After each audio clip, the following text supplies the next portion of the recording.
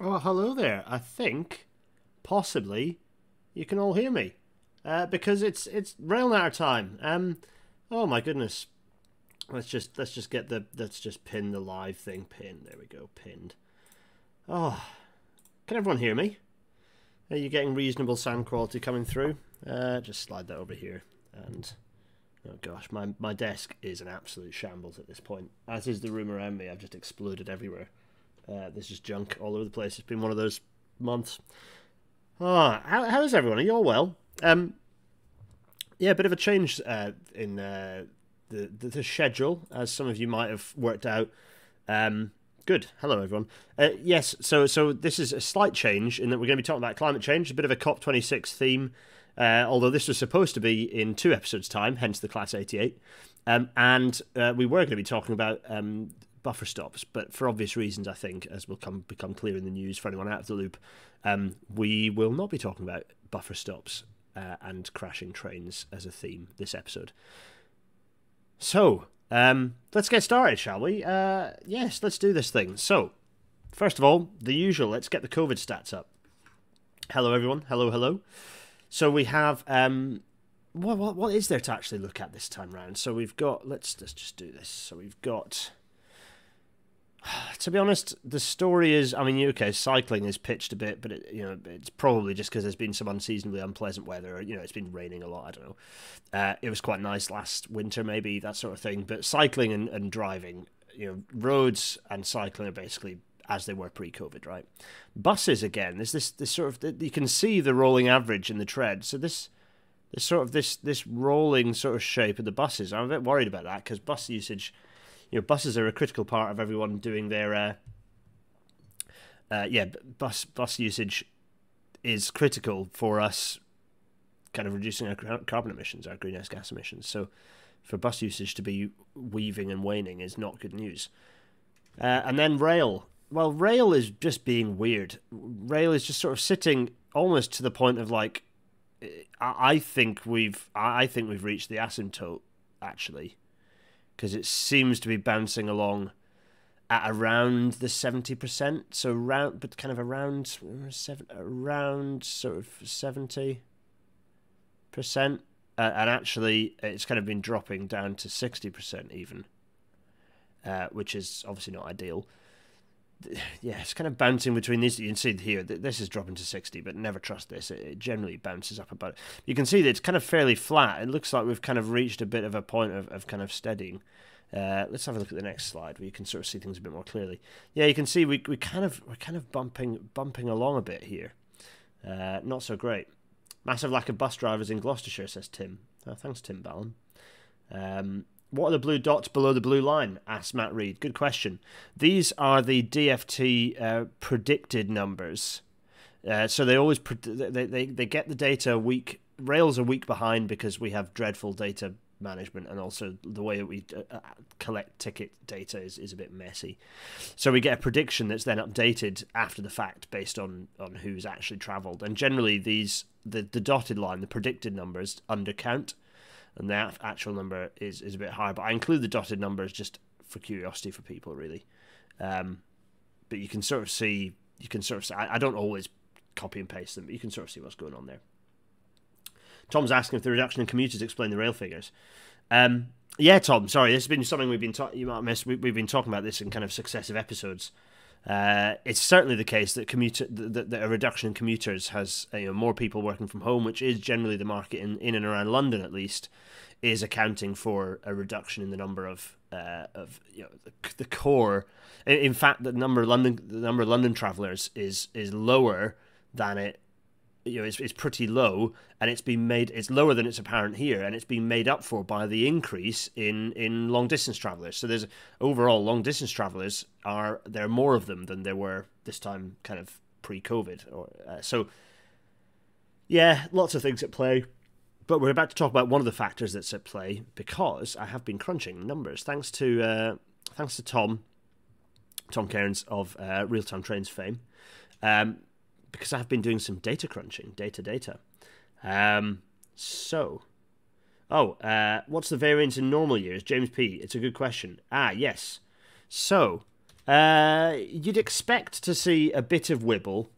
So you generally expect to see the wibble. I don't have this level of resolution, so I can't directly compare, but you'd expect to see this sort of cyclical noise because it's essentially, this is the fact that weekends, it's probably the fact that the weekend is offset. So this is based on the same time in pre-COVID, the same date in pre-COVID times, but that, you know, weekends and weekdays are kind of offset. So you'll see this sort of cyclical alteration, this sort of that shape. And indeed, cycling is quite weather dependent, so it's probably impacted by kind of good or bad weather, which is obviously variant each year. As to what you'd expect the overall trend to be, you'd expect to be probably seeing a general increase, a kind of a steady increasing overall, certainly for rail through the year. So maybe an increase up to, you know, what's the annual increase? It's multiple percentage points, 6 to 8% even of ridership increase year on year. So you'd expect to sort of see kind of a general trend of increasing through the year. Yes. So, where do e-scooters fit on this image? They don't. The e-scooters don't fit in this image. There's no really good e-scooter data, to be honest. It'd be nice to have a look at it. This data is not available for 2019 and previous years. No, this resolution here is just not available, which is a shame, really, because it'd be very interesting to look at it. I hope they continue the data set forever because it's interesting to look at ridership on a daily basis. I'd quite like them to break it down by train operating company. But there we are. Oh, people are saying I look tired. You are not incorrect. I'm quite tired. It's only because of work. It's nothing to do with Glinner doing a defamation on me, or Walmart doing a defamation on me. Walmart's is inconsequential. Glinner's pretty horrific, but yeah. Anyway, none of you need to worry about that. So data. Yes, I was teasing you about data. So the data is, well, it's okay. If I unfilter this, you'll see. Wait a minute. Let me just unfilter this. There's some data here. This is for each of the train operating company kind of groups. And what I've got two things. I've got train count, so the number of trains per day, and then I've got service miles, which is actually a measure of how many miles the services are all scheduled to do each day. And it's for every Wednesday that we pick this up, actually, which is sensible because it's midweek, not necessarily just because it's RailNet day. And then I've got a percentage of those figures versus the peak. So versus the maximum, so the high level of the timetable pre-COVID. So let's just hide all that. So what I've done here is I've filtered. I know the text is very small, folks, particularly if you're looking on a mobile. But so what I've got here is the percentage figure. So this shows the lowest percentages of the different operators. So let's zoom in so we get a bit of a better view, shall we? Because this will help us to see what's going on. So so you get to see for each of the operators their low point during COVID. So TfW Wales went down to 40%, 40%. Cal Sleeper down to 30%, 37% for LNER, 30% for Hull Trains. Actually, Hull Trains just finished everything. They drew a line under it for a while, didn't they? Island Line actually is unaffected. That's other non-COVID reasons why it's a 0% there. Heathrow Express 30%, 50% Greater Anglia, 40% West Midlands, 50% Overground. Everything went down to kind of 40%, some 50%. Southwestern Railway went down to 34%. It's quite remarkable. TransPennine Express went down to 30%. Look at that. Whereas TfL Rail just didn't really drop much at all. Well, went down to 62%. Anyway, so what we've got there, so those are the lowest figures through COVID, right? Transport for Wales, TOC is ADA. So these codes, these are the accepted codes in the system. They're just a hanger-on from when the system was created, and you can see that VT for West Coast, LE for Greater Anglia. Some of them don't make any sense at all, but those are the codes. It's worth just kind of popping them there. Anyway, so if I zoom out a bit more there, and then I'm going to scroll. Where's that here? So I've got a nice big scroll bar. I'm going to scroll in here. I don't know why these are going grey. Don't worry about my. It's just basically Excel throwing a wobbly. Don't worry about that. But you can see here all the nice greens for 100% of maximum level. Actually, you can see the Cal Sleeper. This is because they hadn't changed the timetable, I presume, where they were running lower, and then they reach a peak. When did they reach a peak? 0%, 0%. They seem to. I don't know what happened. So this is a bit weird. They ran more trains on this. Basically, things are going a bit weird for Cal Sleeper. So there's some artifacting, and some of these values need to be kind of like a bit more attention paid to it. But if you could scroll along, you can. So this is the start of. Sorry, this is May. This is actually May 19. So you can see going through May 19. TfL, it's 62%, by the way, because they hadn't enacted their new timetable, so they reach a peak in a bit. So lovely, lovely, lovely. And then so we get to the start. So we get to 2020. Don't worry about that because it's Hogmanay, so everything's to hell. And then actually, it's interesting, isn't it? Because this 34% is giving. This is why I need to probably delete some of these. Actually, maybe I should just do that now. Yeah, maybe I will do that right now because that'll help my numbers. There, delete this. Just delete that outright. There we go. That's a bit better, isn't it? That gives me a clearer picture. Anyway, so so you can see here lots of lovely greens at the start of the year, start of 2020. There, greens, many greens. East Midlands, not so much, but anyway, and then reds. Some seriously spectacular reds because COVID happened, didn't it? And then all of a sudden, all the services just got reduced massively. So there's this emergency timetable and all these reds. You can see the Gatwick Express and Hull trains there, really very dark red. Lots of reds and oranges, and then some greens start appearing. Actually, interestingly, you can see Grand Central ran their full service again when they relaunched in September of 2020. And then there's sort of more reds again towards the end of the start of 2021 when everything had gone to hell again, if you remember. And then kind of things are sort of not really reached normality yet. So you can see we've got lots of low percent. And in fact, if you look at these numbers here, if I zoom in again, this gives you, these numbers here are the ones that are now. So it gives you an idea of the current service provision being run. So Cal Sleeper, I need to work out what's going on with Cal Sleeper. Something's a bit weird with my numbers there. I'll get back to you on that. But Great Northern's running 75%. I think the key ones are the long distance services here, running 75% here for Great Northern. Yeah, but then you've got TransPennine running 62%, Avanti West Coast 73%, Cross Country 68%. These are really low percentages. Really low percentages. Why? Why on earth are these? Why on earth is this happening? Anyway, very strange. So I'm gonna do some Control-Zing and probably undo mid deletes. There we are. Let's leave that there just in case because I think numbers. Anyway, right. So that's that. Oh, the other thing is you get a nice graph showing. There's New Year, right? Yeah, New Year. There's a nice graph showing that you've got. There's the 100% service provision over. This is the total, and then you can see the massive drop. And you can sort of see that it climbed and then it dropped again in the early part of this. This is a very rough graph. This isn't perfect, by the way. And then the steady climb and then a bit of a jump, presumably a timetable change. What is that? May 2021. Yeah, timetable change back to kind of around above in total over 80%. So about 85%. So you can, that kind of ties in. And what I'm going to do is then bring these over into the normal graph in some way. I'll work out how to represent it on there. So that could be interesting. But anyway, there's the data. Thanks to Tom for pulling the kind of outputting the stuff from his system. But kind of interesting. It's very rough. That's a very rough spreadsheet. Don't worry about it too much. So anyway, let's go back here. So there's the data. Fun data visualization. Oh, so the thing that you might be interested in. Oh, there's some questions. Right, that's okay. There's key questions that are coming up for this. Questions. Oh, remember to @ me in if you've got questions so I can see it. There's some love for the spreadsheets. Lovely. Adam Evans noticing. Yes. Don't worry about Glinner. Matt Reed, do you still think we'll be back to pre-COVID levels by the end of the year? If not, when do you think we will be?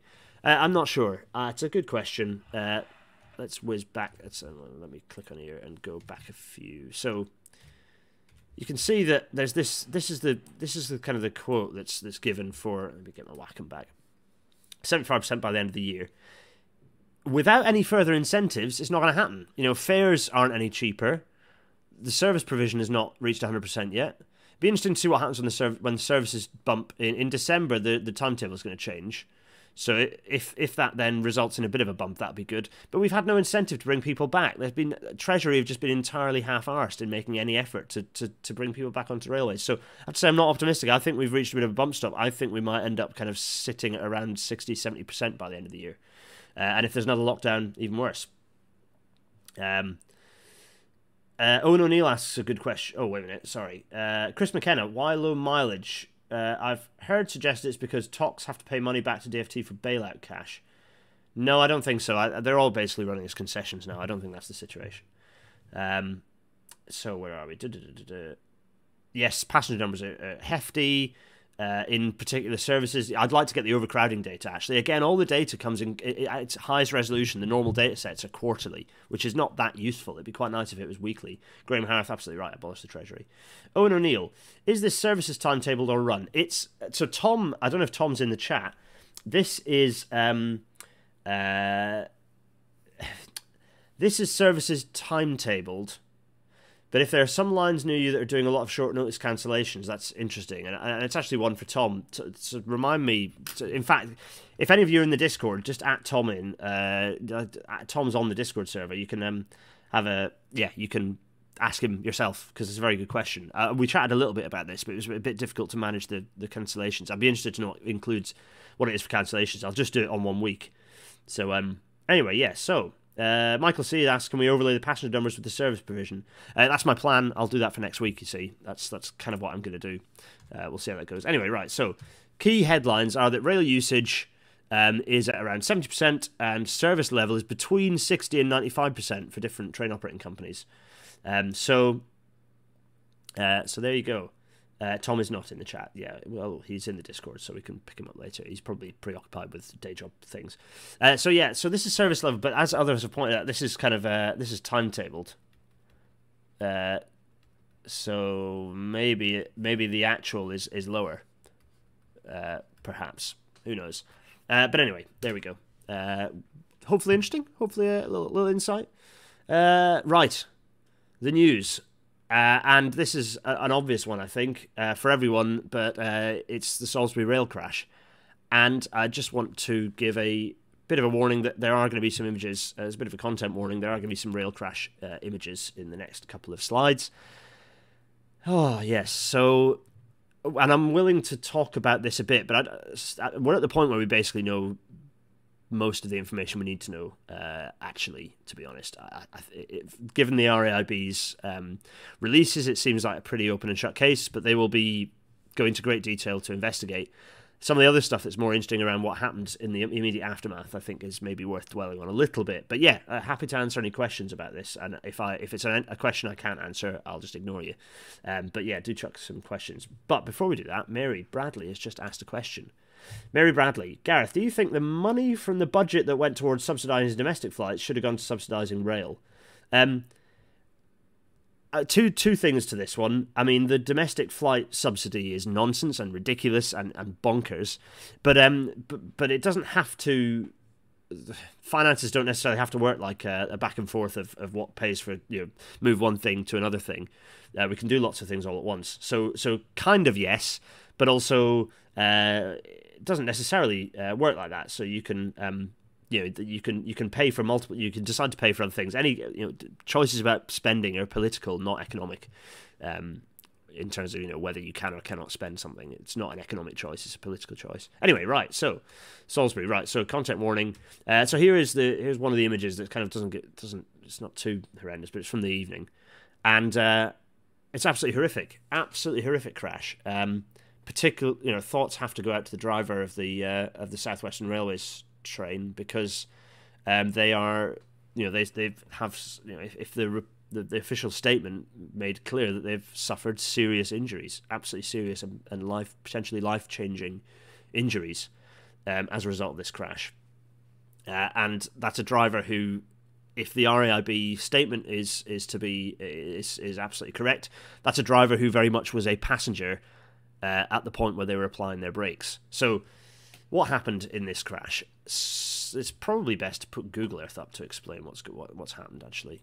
So, yes, let me just do this and this and this. Yes. Well, actually, to be honest, the first thing is I've got a slide is to put this up. So, yes. So here is an overhead showing down here. Let me get my. Down here is, so you can see I've just circled it in red. This is the approach signal for the South Western train service going along here. Now you might notice, and I've just highlighted it all in red, which is impossible to see for people who are colorblind, so I'm going to fix that. Let me just change this to yellow. There we go. It's all this stuff here. Yeah, all this stuff. And actually this stuff continues this way as well. Yes, this is, and here as well. All this stuff This is all trees. And what do these trees have on them? They have leaves on them. And it is an incredibly common problem for our railway that we have adhesion problems as a result of leaf fall. We're a very leafy country, and as a result of that, we have, as a result of being a very green, leafy country, we have a serious challenge from leaf fall on the railways. This is another reason why lots of these trees, these shouldn't be here. They just shouldn't be here. We can, and it's not a case of turn all of the railway into a desert. There is a space for managed vegetation, but by and large, certainly in critical braking areas, these should be gone. They're gone. Just get rid of them. Absolutely get rid of them. And I'm hoping, as a result of this incident, these will all be kiboshed. Likewise, these, just get rid of them all. This is a critical junction, and what's happened is, so up here you can see there's a nice approach here. This is the Great Western train was coming up here, and then coming up behind and supposed to stop at this junction, this signal down here, was the Great Western service. What then happened, if I get my Google Earth up, is that this is the same image-ish you can see here. This is the layout, by the way. If I go back here, this gives you an idea where Salisbury is, if you want to know get your bearings. Salisbury Station is down here. The tunnel is here. You can see the tunnel where the incident was. The Great Western service was coming up here. Anyway, Simon, correct me if I'm getting this wrong, and I'll answer the questions that are coming through in a sec. So this is where the South Western service was coming, and the South Western service should have stopped at a signal about here. The Great Western service was making its way through. This South Western service, on approach to the signal, the driver will have applied the brake and proceeded to not stop at all, and a full wheel lockup, and essentially just slid with all the momentum that a multiple 100-ton train will have along a low friction rail. Proceeded to then collide with fairly blunt impact, collide with the Great Western service here, and you can see what's happened. This is the driver was trapped for a long time and has been seriously injured. This is a driver who is a passenger very much in this incident. So Graham Harrith has answered excellently about the ABS thing. ABS is useless if you've hit a patch of ice or oil on the road. It's exactly the same result. Trains have lots of sophisticated traction devices. But the thing... So right, let me go back through and answer some of these questions. Let's see. Yes, Adam Evans. Do the trains involved have some form of ABS? If not, would it have prevented this? So yeah, Graham's answered that perfectly. No. What we do have are a series of trains. Actually, I probably should have put a picture up of them. We've got the railhead treatment trains. We've got quite a large range of different vehicles that run around the network, the rail network, jetting the head of the rail and applying sandite to get rid of the leaf mulch. The leaf stuff forms a very thin... let's get Big Face up. Let's very briefly... hello, everyone. It's me, looking haggard. So when you get the leaf fall, it forms a very thin kind of... actually a very effective lubricant on the head of the rail, because there's a very high pressure between the wheel and the rail, and that essentially pulverizes the leaf mulch mixed with moisture into a very effective lubricant. And the only way you can really get rid of this is by jetting the railhead and then applying sandite, which is a sort of a sandy sort of mixture that kind of attacks and gets rid of that leaf mulch. And we just have to run around the network with lots of trains doing this the whole time through leaf season. There's no other way. Devegetation is the other way, managing the asset. But you have just look at this picture. Go back to this picture here. Look at all this. Look at this. Look at it all. Huge amounts of vegetation all overhanging the railway. This is not good. And once again we come to the fact that we have a railway that is suffering with budget cuts and kind of ill-advised and falsely applied constraints to funding. And it's meaning that things like vegetation management take a back seat. You look across the network and there's always the pictures coming out in summer of railways being inundated by vegetation. Veg management is critical, and we're just not on top of it. And we're doing, the Network Rail are doing their best to keep on top of it, but they are not funded, and we're not staffed sufficiently, and we don't have enough access to get on and manage vegetation in the way that we should. Gareth Williams asked, do other countries have a similar problem with leaves? Yes, they do. They do indeed. Where they are leafy, they have the same problems. Let's go down. What else have we got? the Kai AD, do you think this incident will go any way to convince those people that pointlessly complain about the possibility of line-side trees being removed? I don't know. I don't think the people who just campaign, like, ultimately, I don't like it when we chop down trees. Trees are nice and good and have lots of benefits. But also we need to have a resilient railway system and safe railway system in order to tackle climate change, as we're going to talk about later. So, yes, we need to deal with trees. Jake Welsh. Oh, wait a minute, sorry. David Shepard asks, is it possible for a crash train to automatically send out a stop alarm? Well, multiple things about this. Firstly, yes, drivers, when they derail, they can hit a device on the dashboard of the train that's basically a big red button that sends out a radio signal across GSMR, and all the other trains in the area stop. Simple. And the signalling system, you know, if you've got a train off, signals, while that train was still in block, all the signals would be red anyway. So, you know, if a train is kind of crashed and blocking other lines, you'd get an interruption to track circuits generally. But yeah, the first thing the driver will do if they're okay, so the driver of the Great Western train did this, they bashed the big red button that puts the stop signal out everywhere. Jake Welsh asks, will this crash damage confidence in rail travel, which will harm passenger numbers and therefore investment in rail? There's quite a lot to unpick in that question. Crashes always damage confidence in rail travel. Unfortunately, we've seasoned ourselves, and I gave this answer in an interview on Radio Wiltshire the other day. You know, we're used to, and sadly have entirely normalised, 2,000 people being killed on our roads every year, and 25,000 being with life-changing injuries or being killed. You know, those are huge numbers. We've just entirely normalised that. On the railway, we have, you know, single-figure fatalities, or, you know, no rail crash fatalities. You know, we had Stonehaven recently, of course, and then fatalities as a result of kind of injuries at platforms we do get every now and then. You know, we have single figures of fatalities, and we have very small numbers of injuries on the railway. But these, unfortunately, because we've normalised ourselves to road accidents, we see rail crashes and get very scared of them. But they never seem to have a huge impact on ridership, to be honest. So historically, the things that hit ridership are more the engineering aftermath. So Hatfield, for example, it was all the speed restrictions and rail renewals that hit numbers more than people's confidence in rail. As for passenger numbers and investment, well, passenger numbers and investment, you know, you should invest more for more to get. If you've got low passenger numbers, you need to invest more to get more passenger numbers. Of course, Treasury doesn't see it like that. James P. Steve Mould has an excellent video on leaf mulch and its lubrication properties. Thanks for that, James P. Mondoman712 says, but the Woodlands Trust told me that these trees are much more important than those being removed for road building. Well, indeed. Let's see. Dave asked, do you think the RAIB may recommend in-cab signalling improvements across the network due to this? No, I don't think so. It wouldn't make any difference in this circumstance. SciGuy16, do you know how the crashworthiness of the 159s compares to other units? It's pretty good, actually. They're fairly new. They don't have the, you know, they're not as safe as the post-mid to late 90s units that, you know, like the Pendolino. They don't incorporate those crashworthiness features, but they are pretty crashworthy vehicles. These they are much safer than sort of, you know, for example, Mark III based stock. What else? All our fleet has wheel slip protection and sanding. Generally above 50% brake applications, the sanding happens automatically. Thanks, Stuart Aslett. That's very useful.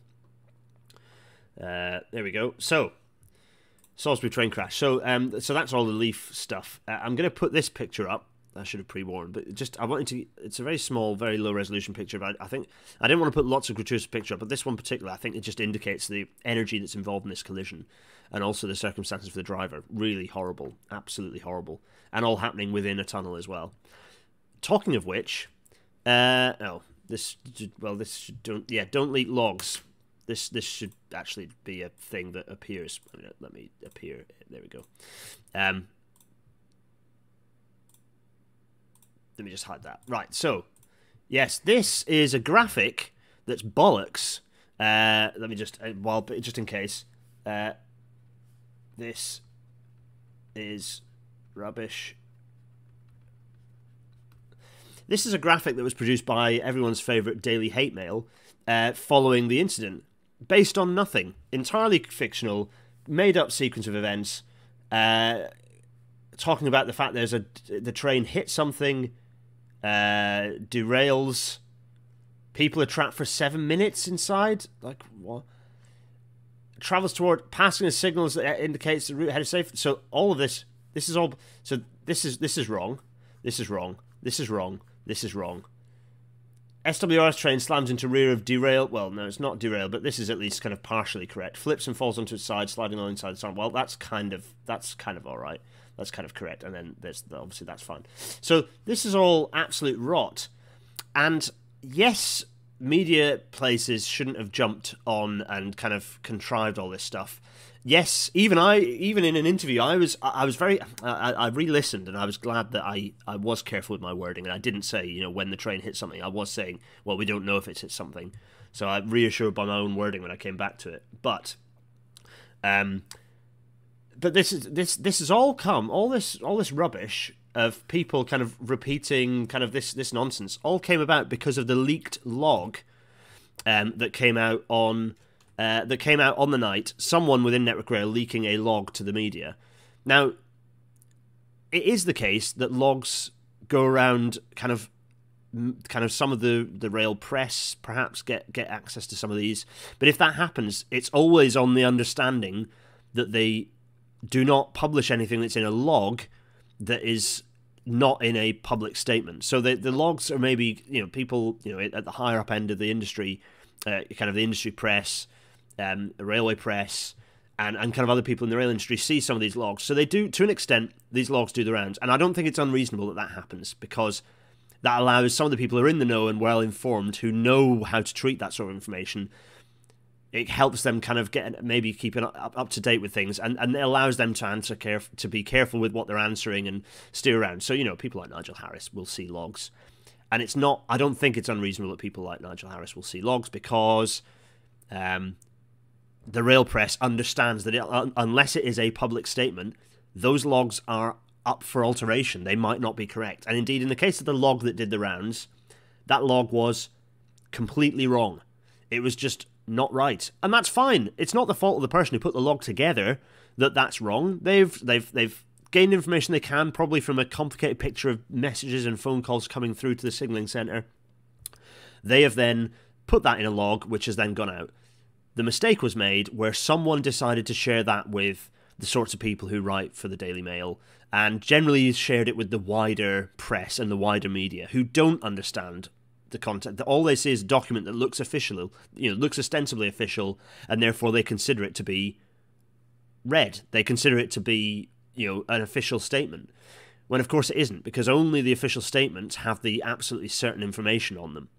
And so my message to anyone who's who shared this is,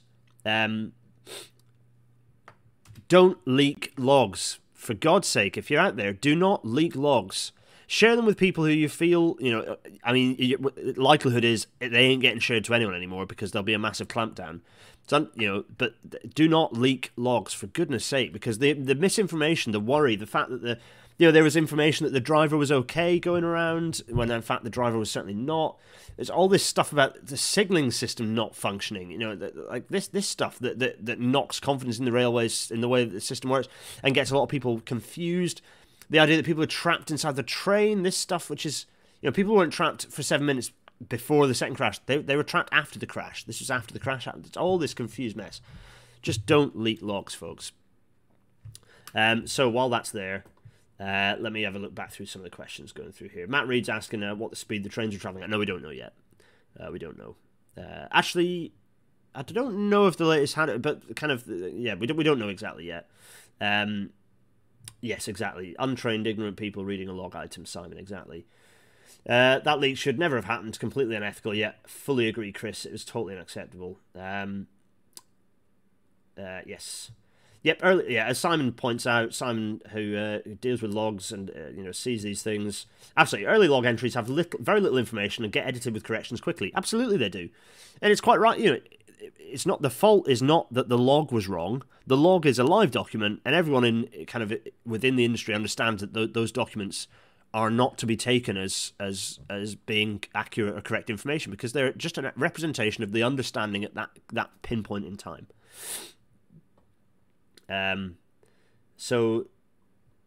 What's David Shepherd? Who I can't see who you're referring to, because yes, here we are. So right, Anyway, right, enough of that. So, right, enough. Sorry, I'm waffling because I'm trying to catch up the questions. Let's go through the rest of the news. COP26. COP26 is happening. So that's why some of you might be here. Hello to people who are here to RailNet for the first time, thinking about COP26. The big news from COP26 is that bicycles and trains don't exist. Basically, no mention of bicycles or trains. It's all about cars, which is great, isn't it? Really, really great. Everything's great. Great. Oh, so we're going to talk about it in tonight's episode. And I'm going to make my face reappear. But while I have a sip of coffee, and while you all kind of collect up your thoughts and think about questions to ask, because this is going to be an open session, it's going to be back to the RailNatter roots. It only remains for me to say welcome to tonight's RailNatter, everyone.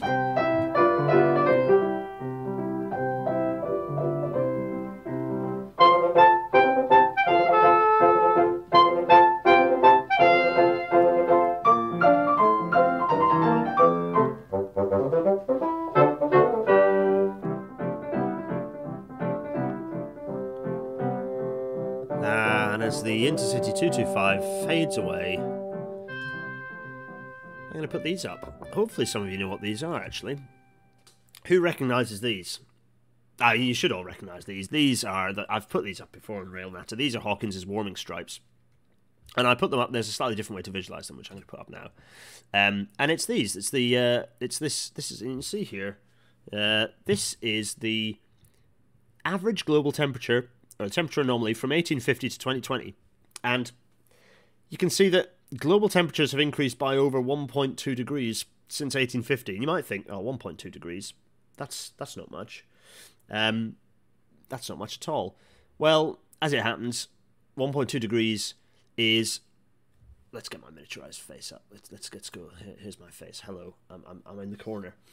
If you imagine the atmosphere is like a lava lamp, and if you turn the volume up under that lava lamp, turn the temperature up, everything starts bubbling around more chaotically, and so you get more kind of chaotic extreme weather events.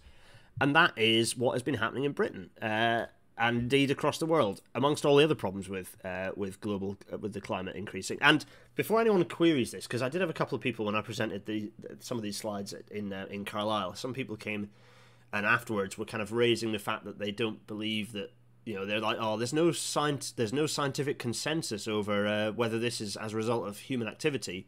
Let me just point out, there is 100% scientific consensus over climate change being impacted by human activity. 100% scientific consensus, right?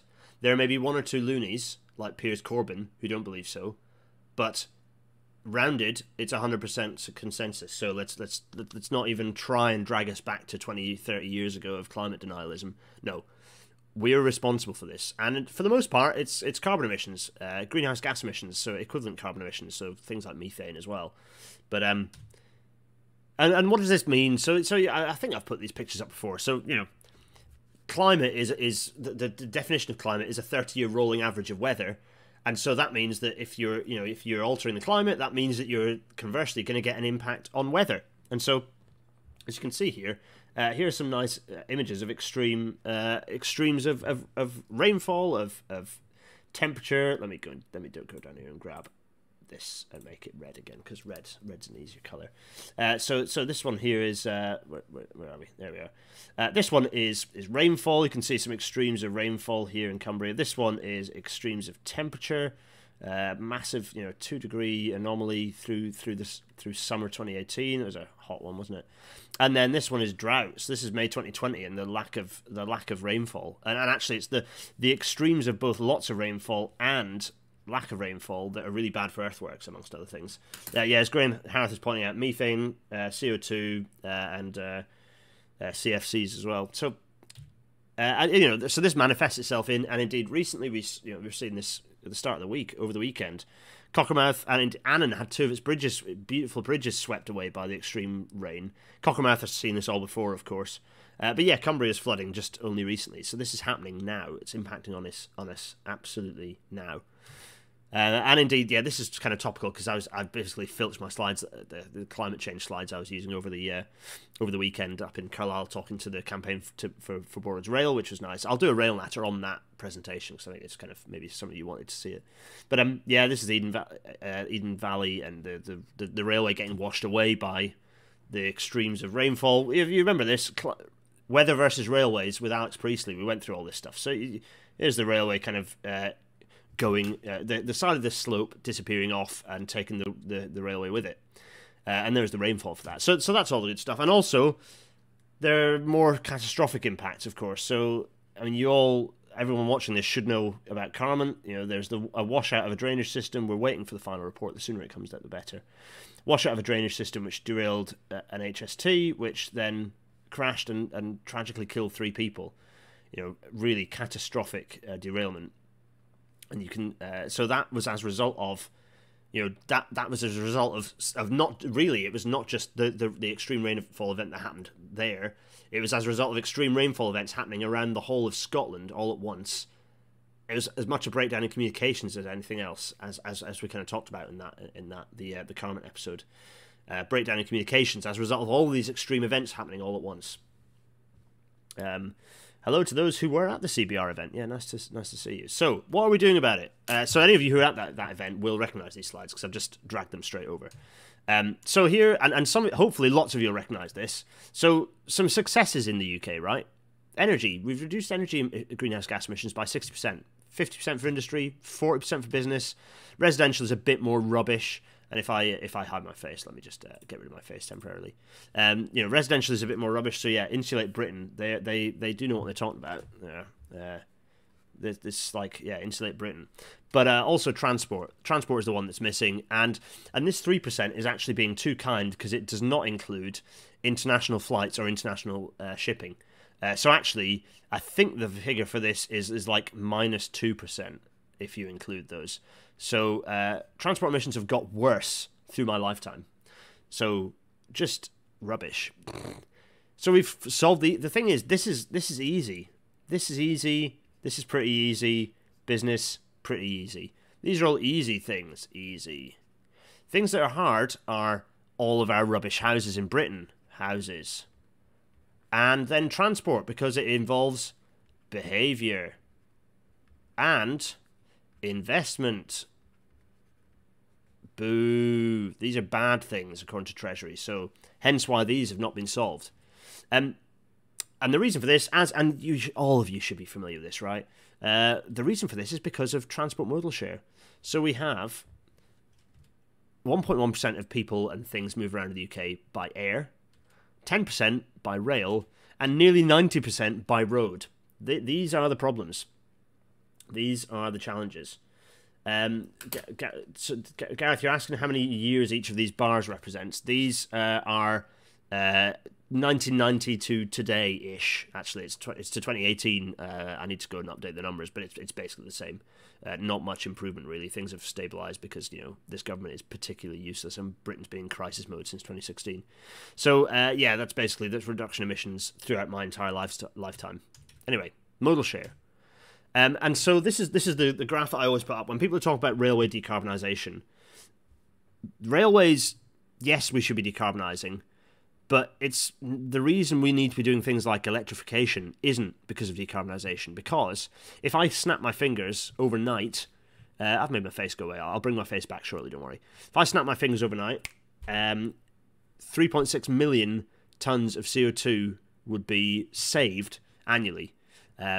Which is I'm changing these graphics actually to do a representation of exactly how much of an overall UK percentage that represents. But as a relative scale, if I instead shifted 10% of people from air and road into rail, that would represent nearly 3 times that saving, 9.5 million tons of CO2 equivalent, which is a tremendous reduction in CO2. So that, you know, this is decarbonisation, decarb. And this is modal shift, and this is why electrification is important because of this one. It's because of this one, not because of this one. decarbonisation is a useful side effect of electrification, but electrification allows us to run a better railway, which means we can move more people and things around. So that's the critical thing here. Out of curiosity, or rather out of interest, the fuel duty freeze has had its own impact as well, which is the impact of fuel duty. This is per year, by the way, so this is savings per year. The annual... this isn't a saving, this is how much is being burned by the fuel duty freeze. So this 10 million tonnes of CO2 equivalent that we'd save a year as a result of this modal shift is being almost entirely cancelled out, and then the same again by the fuel duty freeze. So this indicates how critical policy is for making a difference to carbon emissions. That's another 18 million tonnes of CO2 being released this year, and more as a result of fuel duty being frozen yet again. Absolutely catastrophic. Honestly incredible. So the key thing is that 10% modal shift. If we go back to the modal shift diagram, okay, so 10% reduction in road actually means a 10% increase, an overall increase of rail by 100% almost. So it's almost a doubling to drive that modal shift which means that's where that's where you come up with the need for Britain's railways to double their capacity by 2050. And it's not just me making it up. This is the Centre for Alternative Technology. The Green Party actually have their policy actually says that they need to increase rail's capacity by between 50 and 100%, which shows how stupid their anti-HS2 policy is. This is the key quote. Britain's railways need to double their capacity by 2050 to enable modal shift from road to rail. And to do that requires multiple things to be happening. And okay, this is an infrastructure focus. Yes, we also need to do ticketing. We need integrated we need reduced fares. But actually, reduced fares can only really happen when we increase capacity. And to increase capacity, fundamentally, we need more steel and more track, more trains, because we also have a shortage of trains in this country. The Roscoes will never release, they will never buy more trains than they can ever lease in a given moment, which is a problem because it means that we have an inflexible system. So here's Manchester being renewed. So we need massive existing network upgrades need to happen. These don't disappear. We need these to happen to increase capacity. We also need to build railway lines, kind of small railway lines serving local communities. We need more local, new local railways being built, kind of regional railways being built. This is borders, of course.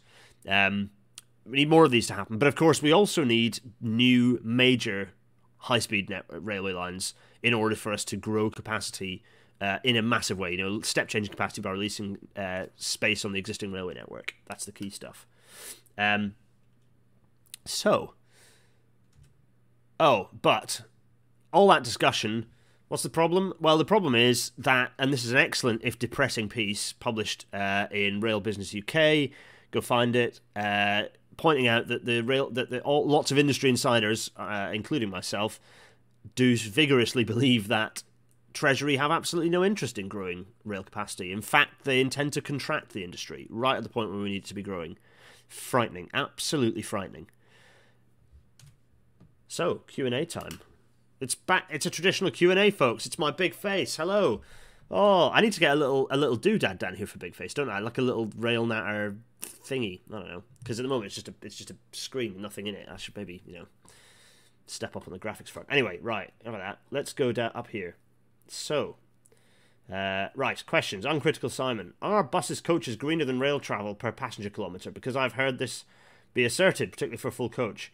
It can be over certain distances, but it depends on all sorts. And, you give e-buses and things. So, yeah, but the point is that they achieve different things. And it's not just about pure carbon emission savings per passenger. It's about how many people you're getting off the road, which means that the bigger picture is you've got to have the permanence and the capacity and the speed that rail provides. And also, as Pete Johnson, if Pete's in here, Pedro J UK on Twitter, can point out a lot of those carbon emissions in transport as a result of long distance long distance journeys and freight, not the short journeys that can be done by walking and cycling and should be anyway, and e-bikes and e-scooters and all these good things.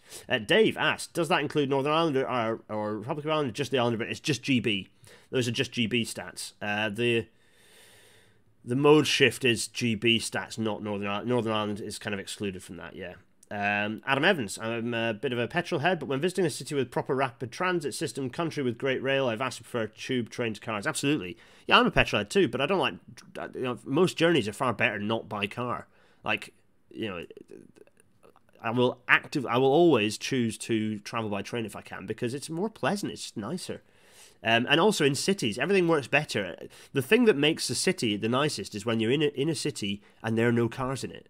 And it's empty and it's peaceful and there's nice public transport digging its way through. It's just nice. Cities are for people, not for cars. How much would it cost to decarbonise rail? Also, how long would it take? Matt Reed, I refer you to the TDNS episode because we quote both those in that episode. Where are we? Off we got. Dave, how do these modal figures compare to some of our direct peers like France, Germany, Italy, etc.? Switzerland has quite substantially higher mode share for rail. I think it's 30%. But it would be interesting to have a comparison, wouldn't it? Yeah, I haven't actually got the data to compare. I shall make a point of, probably in the Discord, I shall make a point of making the comparison. David Shepherd says, isn't doubling the capacity of the rail network a bit of a small ambition?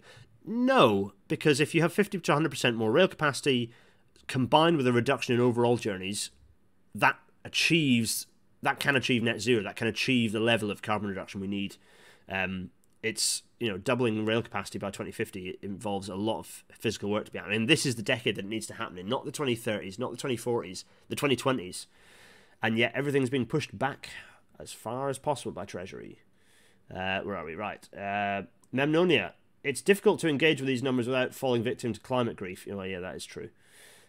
Basically, all people who care about this stuff are in a state of perpetual sort of trauma as a result of the lack of action by people. I should have put that picture. I should have put that picture in Rail Natter. That picture with the blinking leaders of the country wishing themselves luck by chucking a penny over their shoulder into that fountain in Rome. It's like, no, you are literally in charge of everything.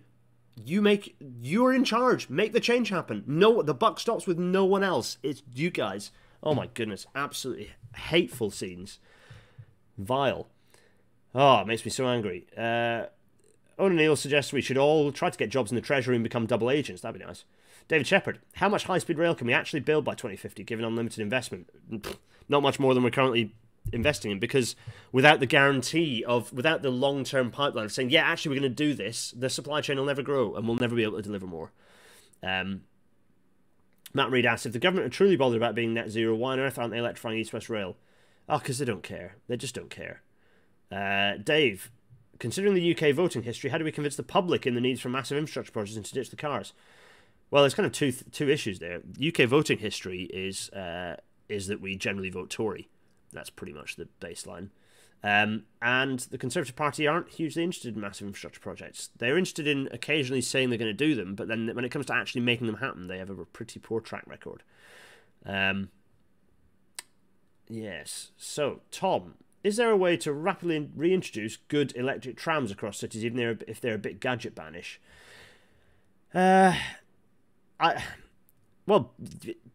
Again, government needs to fund them. The way to make them appear is for government to fund them. The issue is, we could build these things pretty quickly. Trams are pretty rapid to roll out if the funding's there. These tram projects are good because they can happen within a few years. The funding needs to be there. And government is obsessed with making competitions and delaying and not investing. Graham Houth just simply has commented, low traffic neighborhoods. Yeah, absolutely. We need to be kind of gentrifying as many of our cities as we possibly can. Nicholas Marshall, what do you think about the BBC message saying electric cars are better than public transport? It was based on a very bad bit of science. Or actually, no, it wasn't. They misquoted a not particularly good bit of paper, although the authors sort of were clear that they shouldn't have, that the BBC article misused the data. But it's just, unfortunately, it's because the BBC now, I love the BBC, but the BBC now is much more taking on the role of an actual state broadcaster than a public service broadcaster, because of the fact that the Tories, since 2010, David Cameron started it, and they've just saturated that organisation with their minions. And as a result, it has resulted, and there are still good people within the BBC. BBC News, has a lot of good people still in it, working at both an editorial and a journalist correspondent level. But this groupthink, the idea that the idea they're having to repeat they are essentially repeating government lines on a lot of things, and the electric car thing is absolutely one of them. But unfortunately, it's also a thing that a lot of tech journalists do. Tech journalists are obsessed with EVs entirely at the expense of the better solutions, which are all the ones we already have. Right, there we are. Jermaine, hello, I'm fine. Yeah, don't worry, Jermaine, I'm all right. And secondly, do you think any sort of progress was made in decarbonising rail in COP26? None at all. But as we said, decarbonising rail isn't so important. It's decarbonising transport that's critical. Decarbonising rail is frankly not that important. The thing that is important is not to decarbonise rail. It is to make the railway run better. And that's another reason why all these alternative solutions are not great, because they aren't necessarily providing the benefits that electrification does. Like the reason why you electrify railways is not to decarbonise them. It's to make them better so that you can move more people and things by rail. You can have faster, better accelerating, higher capacity trains, lighter trains, all these things. Chris Varga Findlitter, pronounced your name terribly, I'm so sorry. The government need to better engage with industry leaders. This problem is true across manufacturing and energy too. The apathy of the government is extremely frustrating. Absolutely it is, yeah. Mary Bradley is asking how quickly we could re-electrify the network if we started now. Would we meet the target 2050? We could. Again, I'd recommend going to the Traction Decarbonisation Network Strategy episode of RailNatter, which you'll find if you trace back. If you search RailNatter TDNS, it should appear, and the data is in there for how long it can be done, how quickly it can be done. There are two options: one for 2040 and one for 2050. Of electrifying, as much of the network that can sensibly be electrified, which is 86% of it, by the way. Yes, so it can be done, but it needs to start now. We needed to start 3 years ago, really, but we certainly need to start 2 years ago. The Traction Decarbonisation Network Strategy has disappeared, by the way. The interim was released, and the final version has been killed. I don't think that'll ever see the light of day. Absolutely criminal, horrific. This government are absolutely despicable, honestly despicable. Matteo asked about trolley buses. Yeah, I'm all for trolley buses, but e-buses are fine and normal buses are fine too. Like these are fine. The issue with buses is that actually need to get all the cars out of the way. So more bus lanes is probably more important than installing trolley buses. Gareth Williams, when I lived in Liverpool back in 97 to 01, a small fortune was spent consulting on reintroduction of trams. Nothing was done. Yeah, that's because a small fortune, the trouble with a small fortune is it's easy to spend a small fortune, it's difficult to spend a large fortune. And government, when it comes to the actual money to invest in these things, Treasury aren't interested, are they? Hence why the small money gets spent to make it look like it's going to happen, because you can pay the consultants and do lots of more analysis. Hello, as a rail consultant, I wave. Pineapple Man 3. Do you think that rail freight operators will try to electrify the lines to ports and increase capacity if they put the money in themselves like Chiltern Railways? The freight operators are just not interested in that. They don't have the cash. They don't have the cash flow to be able to do that. They don't have the liquidity. They don't have that sort of that level of capital. The idea that there's limited interest from any private investors to do any sort of heavy infrastructure stuff. And much as government constantly talks about it as if it's a realistic thing, it isn't. It never happens, and government just needs to get on and invest itself. Those lines do need electrifying, of course. What are some positive things coming out of COP26 and the budget retransport?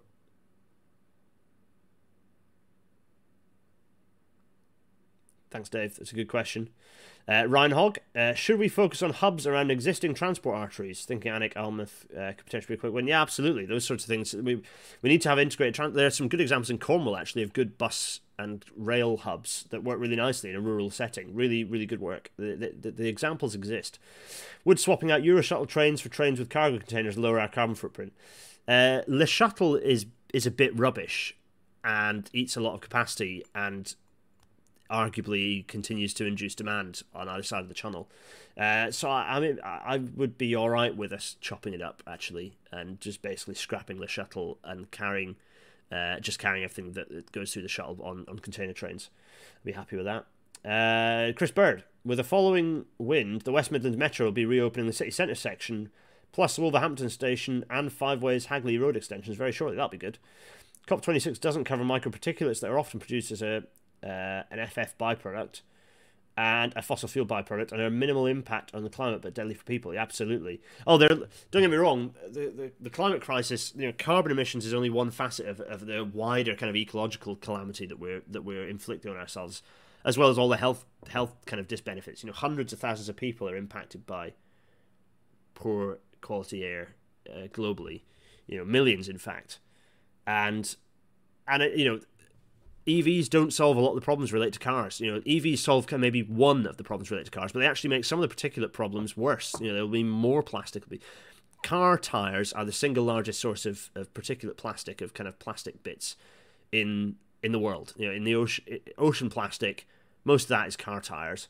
It is, it's cars are problematic. EVs don't solve most of the problems related to cars. Where are we?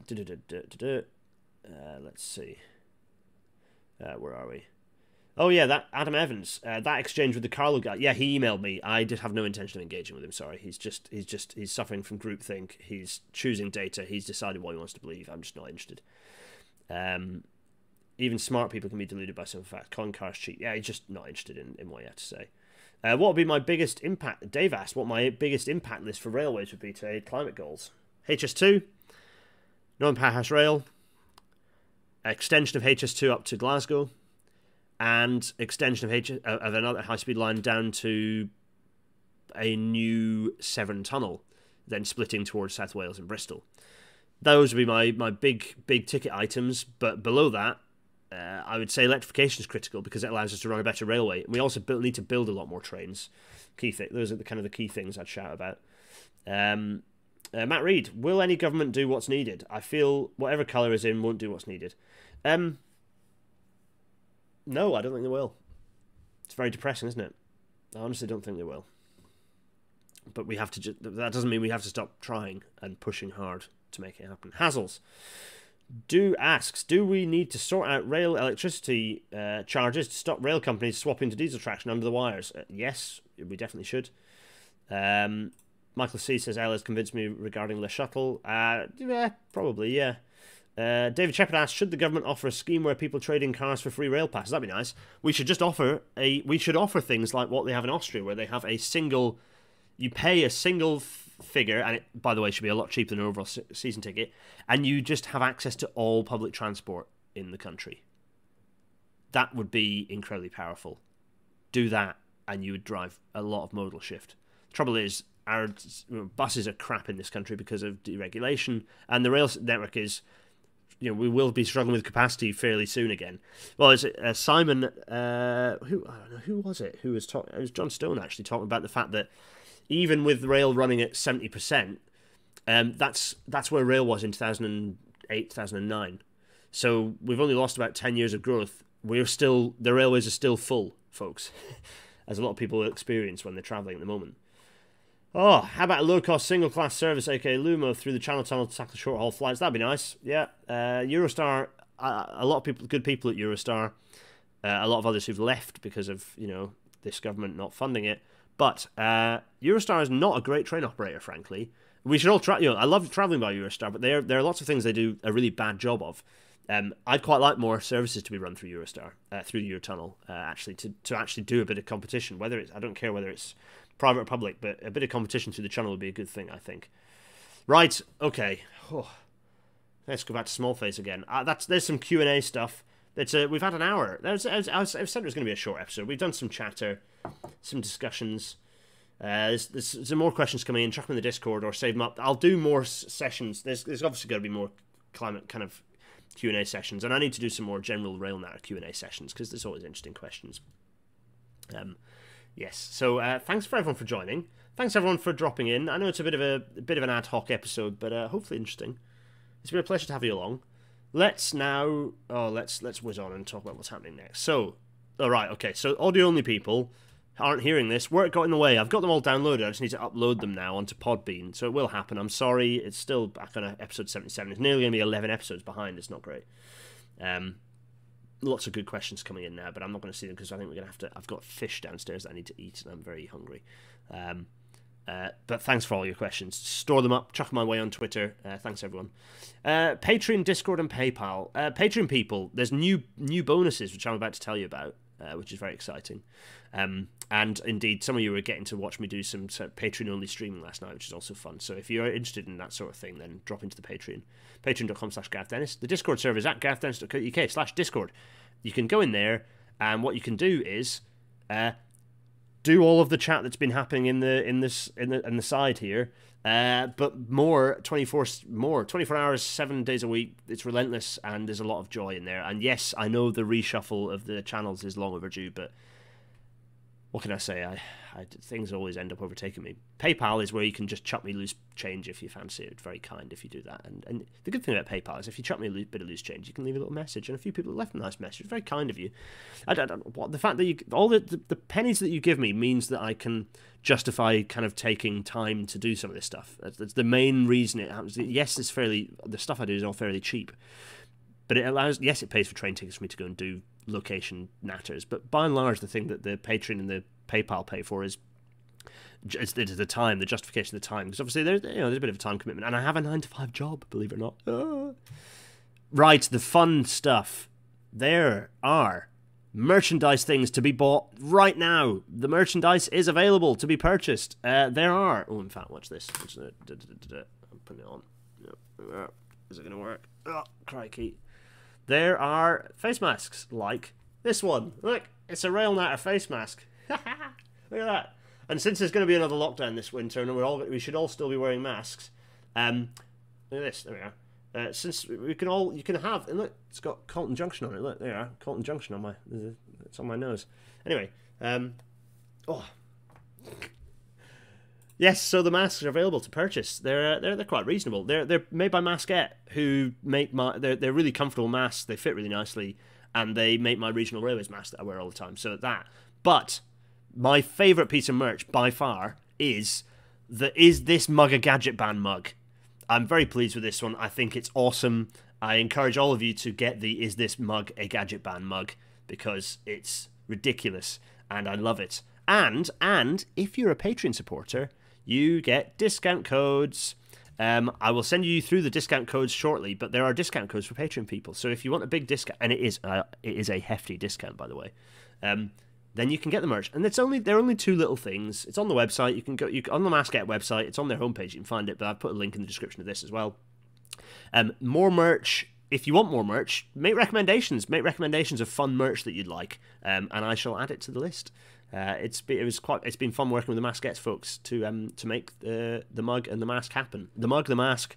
What's the third M thing we can make? Anyway, discount codes. Yes, I alluded to this last week, but I thought I'd mention it just to kind of reiterate. If you want to vent some frustration, I cannot recommend listening to, or indeed being a guest on Trash Future highly enough. Trash Future podcast. If you just search, if you're one of their Patreon subscribers, because it's a paid episode, but you can subscribe and then you can listen to it. And if you enjoy it, you can keep listening and subscribing, or you can unsubscribe after you've subscribed, as long as you paid 1 month. That's fine. Whatever. They're all lovely at Trash Future. It was a tremendously fun episode to sit in on. So I'd strongly recommend going and having a listen to that, where I get very irate and angry about railways in Britain, and very irate and angry about why things don't happen and why they should happen. So I strongly recommend you go and listen to that. It was good fun. Now, next week's episode. Episode 87. The Architecture of the Railways Built 3. It's the 30th episode celebration episode with Tim Dunn. Tim's joining us next week. It's going to be lovely. It's going to be catharsis. Good grief, we need it. Oh, golly, we need it desperately. It's going to be nice, and it should be quite the treat. Something a bit different to the previous 2 Architecture of the Railways Built episodes, or Rail Natter episodes. I'm very excited for this one, not least because it means that Tim and I get to just sort of drink wine and talk about fun things and forget the world and generally enjoy and be happy, because you know what, folks, you need some joy in life. Joy is important. You need to step back from things and gain a bit of joy so that you can have build up the energy for the fight again. So there we are. That's it. Next time, everyone. Thanks so much for dropping in. There's some good questions. Let's see if I can pick up any of the questions that popped in just here. Extension of rail cards, unlimited free public transport, small annual fee. Could the network cope? No, it couldn't. actually read the particular emission paper he offered as a source for trains are worse than cars. Particular argument, it said nothing of the sort. Best leave him alone. Yeah, agreed. He just doesn't understand. He's just a bad scientist. If anyone doesn't know what we're talking about, there's a guy who was suggesting that cars are less emission. Like he was talking about particulate emissions from trains versus cars. It was just nonsense. Rigor mortis, did you see the graph from David Horn of LNER fame on diesel usage reduction after the 8X introductions? Yes, absolutely. It was a really good graph showing how their consumption of fuel reduced. But of course, and also it'd be interesting to see what their passenger numbers increased as a result of the increased number of seats that those trains provided. Because to be honest, that's the more important thing for greenhouse gas emissions, is reducing how other people travelling other ways. Chris Bird, infill electrification schemes, will they help climate at a fairly modest cost and not too long lead time? Yeah, definitely, particularly for freight. They're alongside major electrification, route electrification. They're only there's a list like 100 list of like very small, a list of 100 very small little electrification schemes that would allow a huge, like 75% of all rail freight to go fully electric. Like, seriously easy stuff. Why aren't super chats here on YT enabled? I don't even know what that is. Sounds fun. How many milliliters is the mug? Good question. No idea. Scarves. It needs to start with them. Mittens. Gregor suggests mittens. That's a very good suggestion. Rail Natter mittens sound great. Oh, right. Anyway, enough of that. Like, you've all been lovely. Sorry, it was a bit of it was a shorter, lighter Natter episode. I mean, 10 minutes late already. But anyway, I'm going to go and eat fish. You've all been lovely. Thanks for joining. And I'll see you all soon. See you all next week. Cheerio! Cheerio!